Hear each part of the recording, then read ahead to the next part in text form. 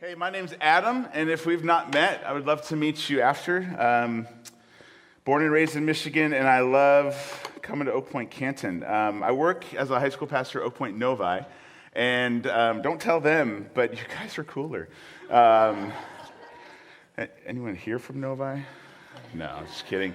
The first time I was in this theater, I was visiting a high school student doing a play, and Mark and I talked a little bit about like how some of the irony of the series you guys are in. Whoa, and you meet in a theater. I thought that was funny. I was like, yeah, the Greek word for hypocrite means like theater, like acting. And I remember coming. I did ministry in Plymouth for a while before coming to Oak Point, and I remember coming to this very theater, Cherry Hill Village Theater, and seeing one of my high school students performing and acting. I was like, dang, you had me believe you were, I totally forget what he was, but he did a great job at acting. And that's what acting is, right? Pretending you're someone else, putting on a face. And I just remember thinking like, dang, he did such a good job. Before service here, we were talking about movies. Anyone love movies? Cool, 4 of you, awesome. Anyone else love movies? All right, cool. All right, so where are my Marvel fans? Like Marvel, where you at? I see you. Yeah, good. Okay, what about DC Comics? Okay, yeah, less energy for DC. Last night I watched Black Adam with my wife. And being Adam, my name, I'm like, this better be good, all right? So I'm just saying. And it was not bad. Not my favorite, but not bad. The Rock did a good job at being a superhero. But Marvel is my jam. I love Marvel. And they do such a good job at portraying being someone else, don't they? And you almost buy into the fact that there are superheroes among us that dress normal, and then when the time comes, Captain America shows up and is like, I got this. Or Thor comes down from the sky, and you're like, I'm so glad you're here. You believe that. And then all of a sudden you go on Google and you look up Avengers green screen images. Have you done this before? Yeah, I've got a couple for you. So I looked this up and I was like, oh, they're not actually in battle. That's disappointing. Do we have, yeah, okay, so the guy's not actually flying. He's on a green screen platform. And show the next one, or did you already show they're not actually running on fields with, the Black Panther, they're on treadmills. They're getting their workout in, and they're calling it making a movie. Let's get paid $1 million and run on a treadmill. Just kidding. They're great actors, and I love the movies. But you get the idea, right? Like, they are pretending to be someone else for the sake of acting, to let us almost believe that the Avengers are real. And when Thanos comes eventually, Thor will be here, you get bought in. So at least I do. I get bought in because I love movies. I get bought in so much. We're continuing our series called Whoa in Matthew chapter 23. So if you have your Bibles, you can go to Matthew 23. That's where we'll be. And we're going to read verses, I think, 25 and 26. I said 24, 25 earlier, but they all blend together sometimes. Verse 25 and 26, it says this: Woe to you, teachers of the law and Pharisees, you hypocrites. There's that word again, you hypocrites. You clean the outside of the cup and the dish, but inside they were full of greed and self-indulgence. At this point, some of you are like, oh, I get it. Verse 26, blind Pharisee, first clean the inside of the cup and dish, and then the outside will be clean. Yeah. Some context. The Pharisees, and maybe you're brand new, you've not been in this series with us. Jesus was confronting the religious leaders and the Pharisees, which was a sect of religion of the day, the Jewish religion. And he was confronting them, saying, the way you're living is not working. The way you're living needs to change. And he goes through these 7 or 8 woes. And anytime someone in that first century culture said, whoa, it was pretty intense. It's not like today, like, whoa. No, Jesus was condemning and calling out these people for how they were living. And so Jesus gets to this woe, and he starts talking about cups and bowls and dishes. And you might be thinking, what does that have to do with anything? Well, you probably got the analogy already. I probably don't have to explain it to you, but the Pharisees in that day were so concerned with the outside of their cups and bowls. So concerned. And there were laws that had to do with the cleanliness of the outside of the cups and bowls. And you might be thinking, that's weird. You're right. That is weird. And so they were so focused on that. So much so that they began to ignore how they got or received the things that went on the inside of the bowl. For example, they had cleanliness laws that related to meat. But they put the meat in the bowl, and they made sure so that everyone could see on the outside that this is according to the law of how we should eat meat. And yet, the way they got that meat was not good. In fact, one of the Greek words, the two sins Jesus calls out, greed and self-indulgence. The Greek word could actually be translated a bit better, extortion for greed and excess for self-indulgence. So not just greed, not just run-of-the-mill, like I just want a lot of things or money. No, this is extortion. Like I want things at the detriment of someone else.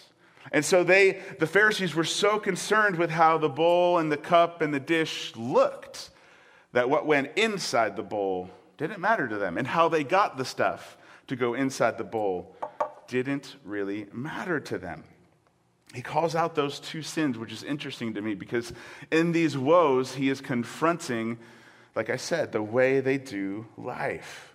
Jesus was trying to get the religious leaders of the day to realize they were living backwards. I've got an office at Oak Point Novi, and I've got a lot of coffee cups. I mean, not that much, but a few. And so I am known around my office to fill, get a Keurig, get coffee, and then drink half of it, and then just set it on my desk or set it on the coffee table and go about my day and then go home. And sometimes this happens on a Friday. And so I don't get back into my office really to spend time in it till Tuesday. And so there it is, coffee. It's got some mold starting to form on the top, crusties, if you will. Anyone ever do this? You don't have to admit it. Just give me a wink or something. But I'll, just imagine if I went to the office on Tuesday, got my Keurig cup, went to the kitchen, did the thing, didn't dump out the old coffee, and I just put new coffee in it. And then I was like, oh, you know what? My buddy Rick needs some caffeine. And so, hey, Rick, here's some coffee.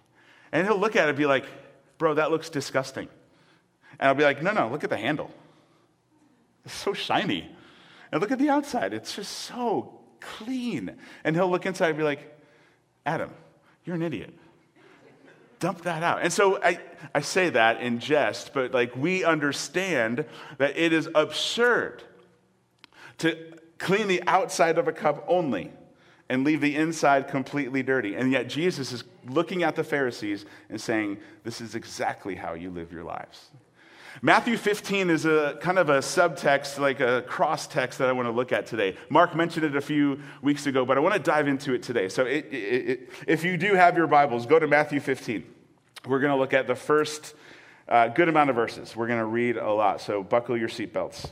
Jesus is talking to the Pharisees yet again. It says this, then some Pharisees and teachers of the law came to Jesus from Jerusalem and asked, why do your disciples break the tradition of the elders?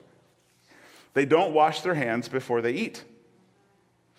Jesus probably wanted to say, you've never had a toddler, have you? But he didn't. He said, Jesus replied, and why do you break the command of God for the sake of your tradition? For God said, honor your father and mother, and anyone who curses their father or mother is to be put to death. But you say that if anyone declares that what might have been used to help their father or mother is, quote, devoted to God, they are not to honor their father or mother with it. Thus you nullify the word of God for the sake of your tradition. Mark probably explained this, but what they were doing is they were as you do with aging parents, you earmark money in your budget for your parents as they get older. And yet these Pharisees were saying, no, this money, I'm going to devote this to God. But the reason they were doing that is so they didn't have to spend it on their parents. It was really, really backwards stuff. Verse 7, he calls them hypocrites again. You hypocrites! Isaiah was right when he prophesied about you. These people honor me with their lips, but their hearts are far from me. They worship me in vain. Their teachings are merely human rules. This was prophesied hundreds of years ago about the people of Israel at that time. Jesus called the crowd to him and said, listen and understand. What goes into someone's mouth does not defile them, but what comes out of their mouth, that is what defiles them. He's not talking about throwing up here. He's talking about what you eat doesn't necessarily matter when it comes to your heart. Because out of the heart, the mouth speaks, as Scripture says. We're going to go to verse 16. Because the disciples at this point, they're like, I think I get it. I actually don't get it. Jesus, could you explain to me what this means? And then Jesus turns to them and says, are you still so dull? Jesus asked them. Don't you see that whatever enters the mouth goes into the stomach and then out of the body? But the things that come out of a person's mouth come from the heart, and these defile them. For out of the heart come evil thoughts, murder, adultery, sexual immorality, theft, false testimony, and slander. These are what defile a person. But eating with unwashed hands does not defile them. Jesus yet again throws man-made traditions to the wind because they were getting in the way of how people were actually living. These religious leaders clung to what had become rules that they loved so much, but they were ignoring the heart. They were ignoring what was really going on in their internal lives. We see this a lot today. Some extreme examples that I thought of. It's not uncommon in our world today to see these examples. It's the husband or the wife who had or has a secret affair. They put on a show for their family, and yet on the inside, they are deteriorating their soul by the choices they're making. It's the employee who put on a good team player face and yet embezzles money on the side. It's the CEO who goes and speaks to conferences about how to grow a business, yet treats their team members like dirt and creates a culture of negativity and shame. Unfortunately, it's the pastor who preaches one thing from the stage, and yet he doesn't have the character or the accountability to sustain a personal interior life. We see this time and time again. It covers our news. Big people with lots of power and lots of importance, they make public mistakes, and people think to themselves, how could they do that? It reminds me of a massive tree in a forest. I've got a buddy who has property in central Michigan, and we went there, and there was a massive tree blown down by a storm, and I'm like, how can that big of a tree fall down? And then we walked up to it, and I'm like, oh, that's how. The inside was completely rotted. It had no interior strength. And that's what we see Jesus pointing out. You may look strong, you Pharisees, you hypocrites, but you've got no interior strength. And those are extreme examples. But how does that relate to us? What does that look like for us? As I was driving the other day, I was thinking about this message, and just the thought and the question came to mind of like, okay, what do I have in my life that's great on the exterior, but not so great on the interior? What show am I putting on to the people around me? And it could be small things. It could be bigger things. It could have to do with your anger. It could have to do with your lust. It could have to do with any number of things. And Jesus here, talking to the Pharisees, but really talking to us as his followers, is saying, pay attention to the interior. Pay attention to what's going on inside. The show, that will take care of itself. You got to pay attention to what the heart is really into, what the heart is really like. It's the outer world versus the inner world. I want to go back to those two sins that Jesus pointed out: greed and self-indulgence, or extortion and excess. Like I said, extortion really is the desire to take at someone else's detriment. And that's a really simple definition of that. Excess or self-indulgence is the desire to indulge in more than we need, often at the expense of someone else. And so you see at the heart of what Jesus calls out in these two verses, a lack of love for neighbor. When Jesus was asked what the greatest commandments were, this was his response. Matthew 22, verses 37 through 40. Jesus replied, "Love the Lord your God with all your heart, soul, and mind. This is the first and greatest commandment, and the second is like it. Love your neighbor as yourself." If we are to follow Jesus, we hold those two as 1A and 1B. The greatest commandment is to love God and love people. And what Jesus was saying here, and you could see really a thread line through these woes, Jesus was saying, your love of neighbor is lacking.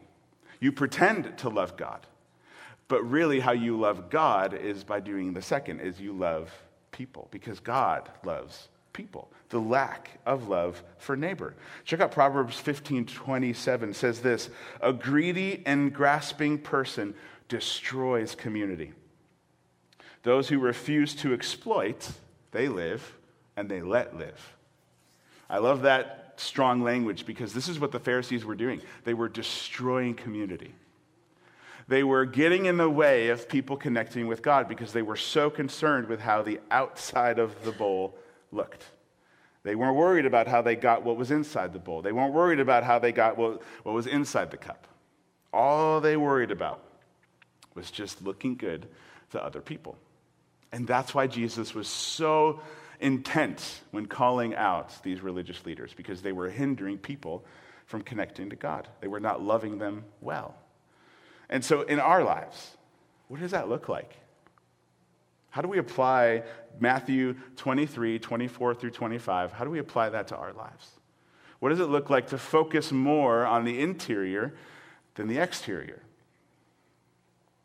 I've got two dangers that I want to talk about. And with the dangers, I want to give you a lifeline. The two dangers are challenging, at least to me. Because I think if we're to follow Jesus, every day we're going to wake up and we're going to trust, and then we're going to make mistakes, and then go back to the grace and love of Jesus and trust again and make mistakes. So it is a journey, but these dangers are real. And so I want to give you two dangers of not heeding Jesus' advice, and then two lifelines. The first danger, I'm working against the way of Jesus. When we live as the Pharisees lived, outer world way more important than the inner world, you're actually working against the way of Jesus. As a follower of Jesus, to be working against the way of Jesus should make us pause.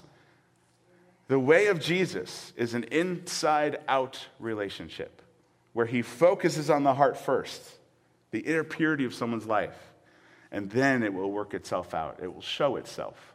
The outside will take care of itself. Galatians 5 talks about fruit. I want to read that real quick. But the fruit of the Spirit is love, joy, peace, forbearance or patience, kindness, goodness, faithfulness, gentleness, and self-control. Against such things there's no law. Those who belong to Christ Jesus have crucified the flesh with its passions and desires. Since we live by the Spirit, let us keep in step with the Spirit. Let us not become conceited, provoking and envying each other. The fruit of the Spirit, those are the things on the outside. Those are the things that people comment on, like, you're so kind, you're so patient, you're so loving. Wow, this is amazing. You are such a nice person. Man, you are a person of self-control. That's what people see. But notice, these aren't things to seek and attain. It's not like Paul gives us a list of, these are the things every morning you should seek to check off. And we've talked about that in past summer series. These are the things that, are not to be just a checklist. These are the things that genuinely will come out of relationship with Jesus as fruit. Much like a tree doesn't have to work very hard to produce an apple if it's an apple tree. It just does. When we're focused solely on the outside, we're missing what the Holy Spirit wants to do. We're missing the inner work of what the Holy Spirit wants to do and develop on the inside. And we're at risk of becoming those religious leaders who just focus on how we look. Just focus on how we look and not worry about loving people. Here's the lifeline. Reorient my life to mimic the practices and teachings of Jesus. Totally look at my life in a new way. Reorient my life to mimic the practices and teachings of Jesus. In essence, we go back to the basics of what it means to be a follower of Jesus. I want to look at John 15, because we just talked about fruit in Galatians 5, but John 15 talks about where this fruit comes from. Let's read. This is verse 4 through 6. Remain in me, as I also remain in you. No branch can bear fruit by itself. It must remain in the vine. Neither can you bear fruit unless you remain in me. This is Jesus speaking. I am the vine, you are the branches. If you remain in me and I in you, you will bear much fruit. Apart from me, you can do nothing. And that's what Jesus was telling the Pharisees. He's like, hey, you're not connected to the vine right now. The fruit you're bearing is actually hindering people from God rather than helping people get connected to God. Get back to the vine. But this is not just more to-do lists. Okay, I got to remain in Jesus. Gosh, let's remain. It's not what we're talking about. Check out verses 9 through 12 of John 15. As the Father has loved me, so I have loved you. Now remain in my, what's the word? Love. If you keep my commands, you will remain in my love, just as I have kept my Father's commands and remain in his love. I have told you this so that my joy may be in you and that your joy may be complete. My command is this: love each other as I have loved you. And so Jesus is saying, now it's not just a to-do list in the morning when you wake up and you're a follower of Jesus. It's genuinely sitting in the love of Jesus, walking in the love of Jesus, and letting that overflow so that you love other people. That's what it means to be a follower of Jesus. Remain in Jesus, stay connected to him, and out of that relationship, out of that sitting with his love, your love will overflow. And so that coworker who's really difficult to love, you've been reading books on how to make friends and influence people just so that you can love this person. But maybe, that's not bad, but maybe you should just begin to, or continue to sit with Jesus and let him love you. And then out of that love, you can love your coworker. So remain in my love, Jesus says, then show love to other people. Throughout church history, and even the church fathers and mothers in the early 1st, 2nd, 3rd century, there have been certain practices that have helped people remain in Jesus. These practices don't save you. These practices don't offer anything except a venue, a path to remain close to the one who does save you. And these practices are well known. You could Google these practices of faith, practices of seeking Jesus. Silence and solitude, where you have nothing around you and you're silent and still so that you could remain in Jesus. No distractions, put the phone on do not disturb, and genuinely sit alone with God. And then the next one is closely tied, prayer. When you sit still, when you're solitude, when you're by yourself, pray and then listen. Another practice that was big in those days, simplicity. Choosing to live without a lot. You may have a lot, but choosing to live a simple life, mimicking Jesus. Sabbath is another one. 6 days we are to work. 1, we are to just rest. And some of you think, super Old Testament, super not applicable. Jesus says the Sabbath was made for man. It was a gift for us because he knows how we're wired. He knows we need a 24-hour period where we rest and we delight in God and enjoy the gifts he's given us. That was a practice. Community and fellowship was a practice of the early church so that they could remain close to Jesus. So the danger is working against the way of Jesus. The lifeline is reorient my life to mimic the practice and teachings of Jesus. Danger number 2. I'm ignoring internal sin patterns, pain points, and unprocessed disappointments. That's the danger. I'm ignoring internal sin patterns, pain points, and unprocessed disappointments.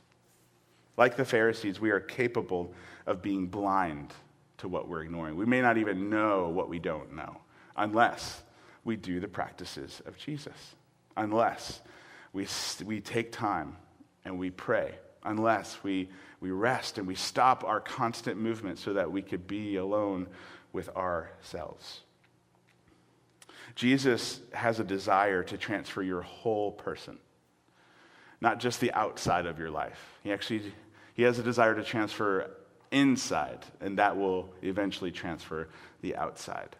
That's why he says, love the Lord your God with all your heart, mind, and soul. Heart, mind, soul. Psychologists agree that's a picture of the whole person. And that's why I included in this danger the pain points, the disappointments, the internal sin patterns, because it is possible to follow Jesus on the outside, pretend to follow Jesus on the outside, and yet be entangled in so many things that we're not aware of on the inside. Our emotions are sometimes a great thing to look at, actually always a great thing to look at. They're terrible drivers of the car, but it's really healthy to look at what you're processing and look at what you're going through and saying, why does anger come up every time I talk to that person? Or why does this happen? Why do I feel this every time I interact with this project? Why does my chest tighten every time ... There's a book called The Body Keeps Score, and it's a good read, but what it says is, hey, we are whole people. We cannot separate our mind from our soul, from our heart. We are unified as a whole person. And Jesus wants to transform that whole unit, not just one part. He wants to transfer the whole part. And so he invites you to look at the internal sin patterns, the pain points, and the disappointments. Here's the lifeline. Jesus offers space and grace to process and unearth whatever is inside.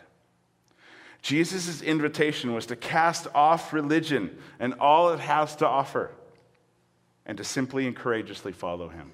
This is Matthew chapter 11. This is the invitation he gives, and I love the Message paraphrase. It says this, are you tired, worn out, burned out on religion?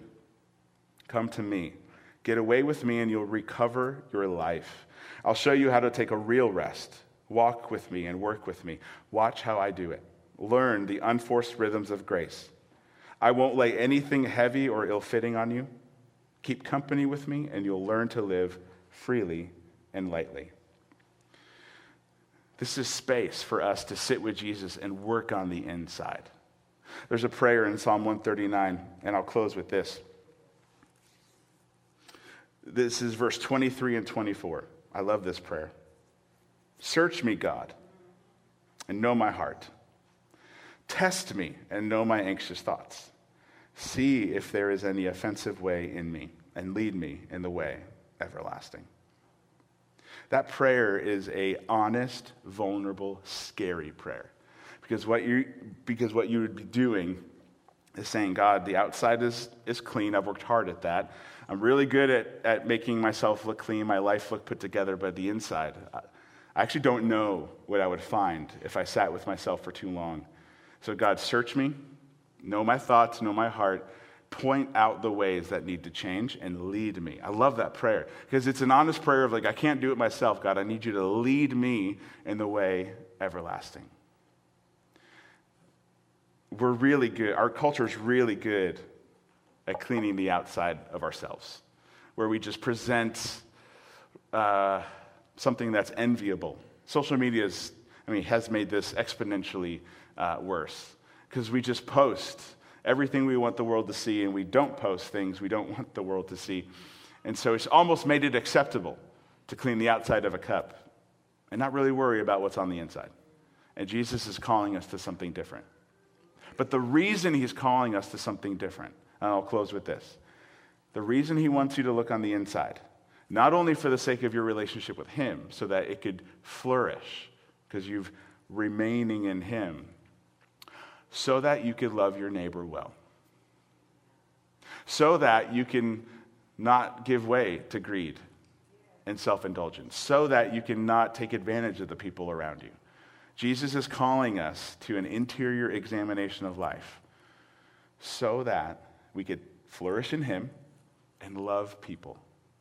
And so may we be a people, if you follow Jesus, may we be a people who genuinely follow him in this way, who mimic our lives around the practice of Jesus, of seeking him. I want to pray for that, and I want to pray for you and me, because this has been very challenging for me to even think through in my own life. So I want to pray. And then we're going to sing a song that is a bit old school, but it's so good. It's just a heartfelt prayer to God. And so would you bow with me? Lord, like I just said, this is really hard. It's not easy to live this kind of life. So God, would you give us the courage to live it? Would you give us the humility to live this out? And so God, I pray for everyone in the room. Old, young, maybe they just woke up from a nap. I just pray that you would genuinely get a hold of their heart. That maybe next time they're washing dishes, they would remember that it's not about putting on a show. God's looking at the inside. And as we sing this song, Lord, help it be our prayer. Search us, God. Reveal anything on the inside that doesn't match the outside. And lead us. Lead us to you, the way everlasting. In Jesus' name, amen.